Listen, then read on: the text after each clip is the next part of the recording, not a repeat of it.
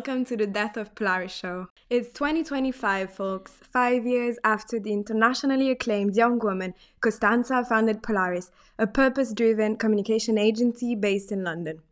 Costanza is an Italian-born, French-raised young woman who tried to make her way into the world of purpose.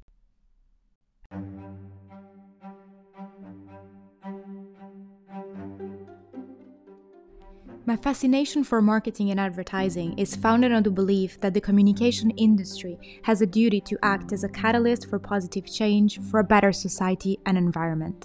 I have always been a value-driven individual who is passionate about using my skills to make a positive and meaningful impact in the world.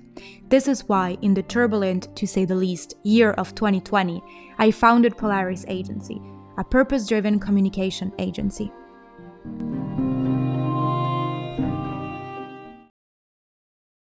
On a more personal note, I was lucky enough to meet Costanza after the first lockdown back in May 2020, and I was really fascinated by her project, but mostly by her passion when talking about it. Since then, I've been following her every move and documenting it. Anyways, enough of this walk down memory lane.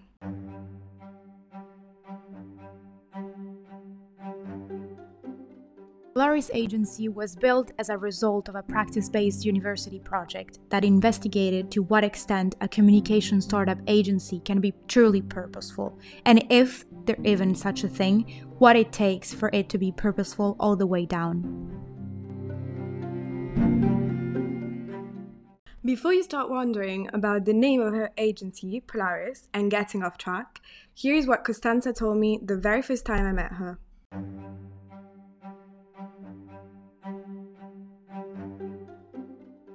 I have always been interested in semantics and capturing meaning behind words. While reading and researching about brand purpose, I found out that sometimes it is referred to as the North Star of a business.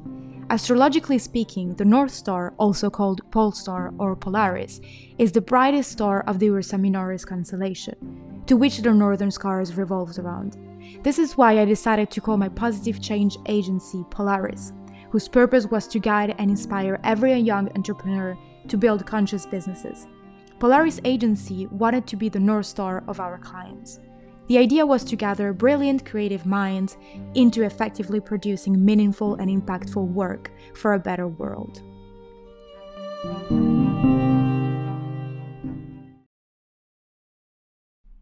Disclaimer though, this podcast is not about the flourishing story of Polaris.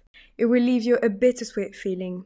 Because if you paid attention to the title of this podcast, spoiler alert, Polaris failed. On what was supposed to be its 5th anniversary, Polaris is now being buried as a distant memory. But not because of the usual reasons startups fail. In fact, you will discover in the next 7 episodes that her mission was even more challenging. I created this podcast to share what I discovered about brand purpose, being side by side with Costanza.